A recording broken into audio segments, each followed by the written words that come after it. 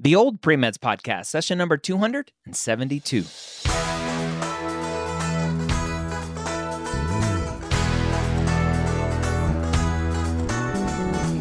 You're a non-traditional student entering the medical field on your terms. You may have had some hiccups along the way, but now you're ready to change course and go back and serve others as a physician. This podcast is here to help answer your questions and help educate you on your non-traditional journey to becoming a physician. Welcome to the Old Pre-Meds Podcast. My name is Dr. Ryan Gray, your host here every week. And this week, I have an interesting topic for you that a lot of people struggle with, unfortunately. A conversation about mental health and whether or not to put it in an application. Before we get to that question, though, I want to jump into the MCAT Minute brought to you by Blueprint MCAT. When do you actually know if you're ready to take the MCAT? And specifically, when do you know if you still have prereqs to take? Now, there are two different sets of prereqs. There's prereqs for medical school, and then there are prereqs for the MCAT. And the MCAT has some tough subjects that you need to know that you may not have put kind of in your list of classes that you need to take before you apply to medical school. But for the MCAT, there are some classes that are really, really important. So I really want you to dive into what those courses are. The AAMC has a big list of all of the topics they want you to know. That's what companies like Blueprint MCAT have used to create the content, both in their books and their courses and everything else, to help you make sure that you know everything that you need to know for the MCAT. Can you self-study? You can. It's hard, though. I recommend, and the people at Blueprint MCAT recommend only self-studying one course if you need to. Ideally, you're taking those courses in undergrad before you take the MCAT. So how do you know? You really don't. But if there are some courses you need to take, make sure you get those under your belt before you tackle the MCAT. If you're looking for some more help, go to blueprintprep.com/MCAT. All right, I want to dive into our question today. Our student says, how to approach depression as part of my personal statement story. They say, hello all, quick overview of my backstory. I graduated pre-med in 2018 and had a solid MCAT score of 513, as well as a decent GPA of 371 with a 363 BCPM GPA. Long story short, I went through 2 application cycles and received only 1 interview, which did not go well at all. I know after receiving counsel that my main issue was my personal statement. I made many other mistakes in my previous applications, as well that I know that I now have a much better idea of how to correct.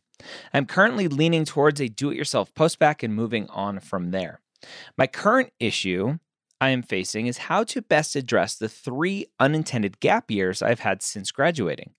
Outside my paid full-time job as an EMT, which I've done for 7 years now, I did not do any shadowing, volunteering, or clinical hours of any kind during those 3 years.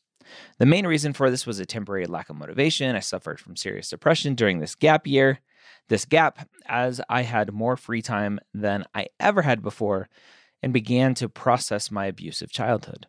I'm in a much better place now and am ready to get back to my journey to become a physician. However, I am not sure of the best approach discussing this period in my life in my personal statement. I know Dr. Gray often speaks about the importance of telling your story, and I think this is a major part of mine, so I believe it should be included. I'm just not certain how to frame it in the right light. Thank you to anyone who takes the time to read and comment. All right, so here it is, right? Mental health in a personal statement. Now, I want to preface everything that I'm about to say with, you need to tell your story, as John from Ohio here says that I recommend, and it's true. I question whether or not this period actually needs to go into his personal statement, though, because he says that he was kind of on this path to begin with, and this gap kind of led to some depression, maybe just allowed him to process his depression. He mentioned it's the most free time he's had in a while, processing an abusive childhood. So the question at the end of the day that I always go back to is, did this contribute to your reasoning for wanting to be a physician? In my mind, the personal statement is, why do you want to be a doctor? If the depression is just a side effect or symptom, obviously of the abusive childhood, let's put that aside, because the context that the student is bringing it up is around these gap years. If the gap years are just causing the depression and free time and self-doubt and not really knowing what to do because you've been rejected twice, obviously that is very easy to lead into this depressive state of, I can't get into medical school, I don't know what to do with my life, and it kind of spirals out of control.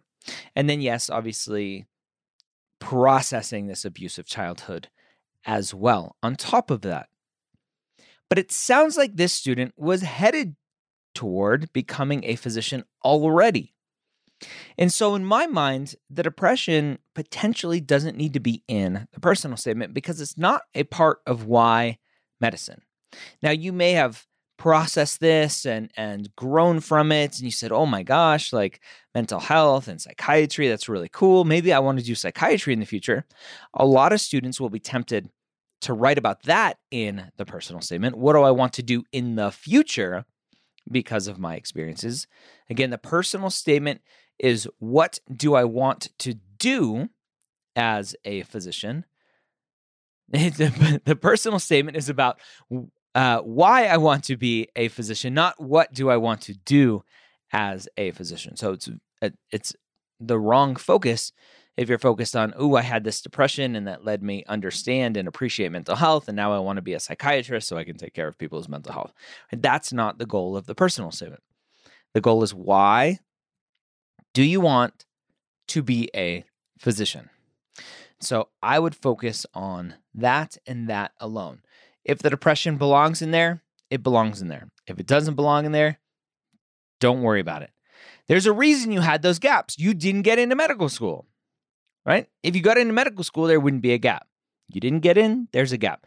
A lot of students worry about explaining, what did I do and why did I do it and why there's the gap, right? I applied to medical school. I didn't get in. Here's why I didn't get in. Here's what I've been working on. End of story. Super common. Not a problem to focus on. Not an issue to talk about in the personal statement. Why did you have this gap? There are a few statements here that don't make a ton of sense to me. The student has a 3.71 GPA, 3.63 science GPA, right? BCPM, biology, chemistry, physics, and math. Those are solid stats. Now, is there a downward trend there that we're concerned about? Is there an upward trend? Is it pretty flat? So the final numbers, as always, don't tell me the story. But to do a postbac probably isn't needed. The student may need to retake the MCAT depending on how old it is, and the expiration date of that MCAT unfortunately expire, which is kind of silly, but it is what it is.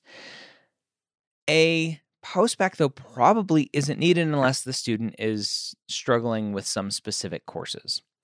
And then the student says, I didn't have any clinical experience, right after they said, I was working full-time as an EMT, right? That's clinical experience. You don't need to do anything more than that. That's amazing clinical experience. So keep doing that. Yes, shadow. Yes, volunteer if you can. Volunteer, remember, volunteer doesn't equal clinical experience. Volunteer is just non-paid. Volunteer could be volunteering at like a soup kitchen, a Habitat for Humanity project, that kind of stuff. Volunteering doesn't equal volunteering in a clinical setting. There's clinical, which is paid or volunteer, and then quote unquote volunteer experience, when we say that, is usually what we're talking about is soup kitchen kinds of things. So that's what I got for you. Tell your story. Don't go too far in depth if you don't need to. Don't throw yourself under the bus if you don't need to. And hope that you get into medical school, specifically John from Ohio. This third time will hopefully be a charm. My new book I want to mention real quick, the Pre-Med Playbook Guide to the Medical School Application Process, is now available for pre-order. So pre-order on Amazon, Barnes & Noble, wherever you buy books.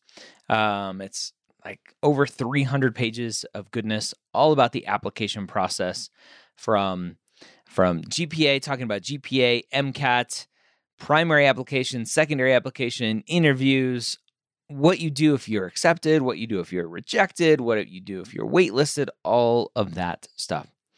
If you're applying in 2021 to start medical school in 2022, the book right now is pre-ordered. If you pre-order it, it's due to come out May 25th. I'm working hard with my publisher to get it out several weeks before then so that you have some time to review it, tweak your application before you submit it. And if you pre-order it, I will have a sign-up form on my website. You'll be able to find it to submit your receipt, and I'll get you a PDF copy of it as well. I hope you have a wonderful week. Don't forget to go check out blueprintprep.com. Thank you for sponsoring the MCAT Minute. We'll see you next time here on the Old Pre-Meds Podcast.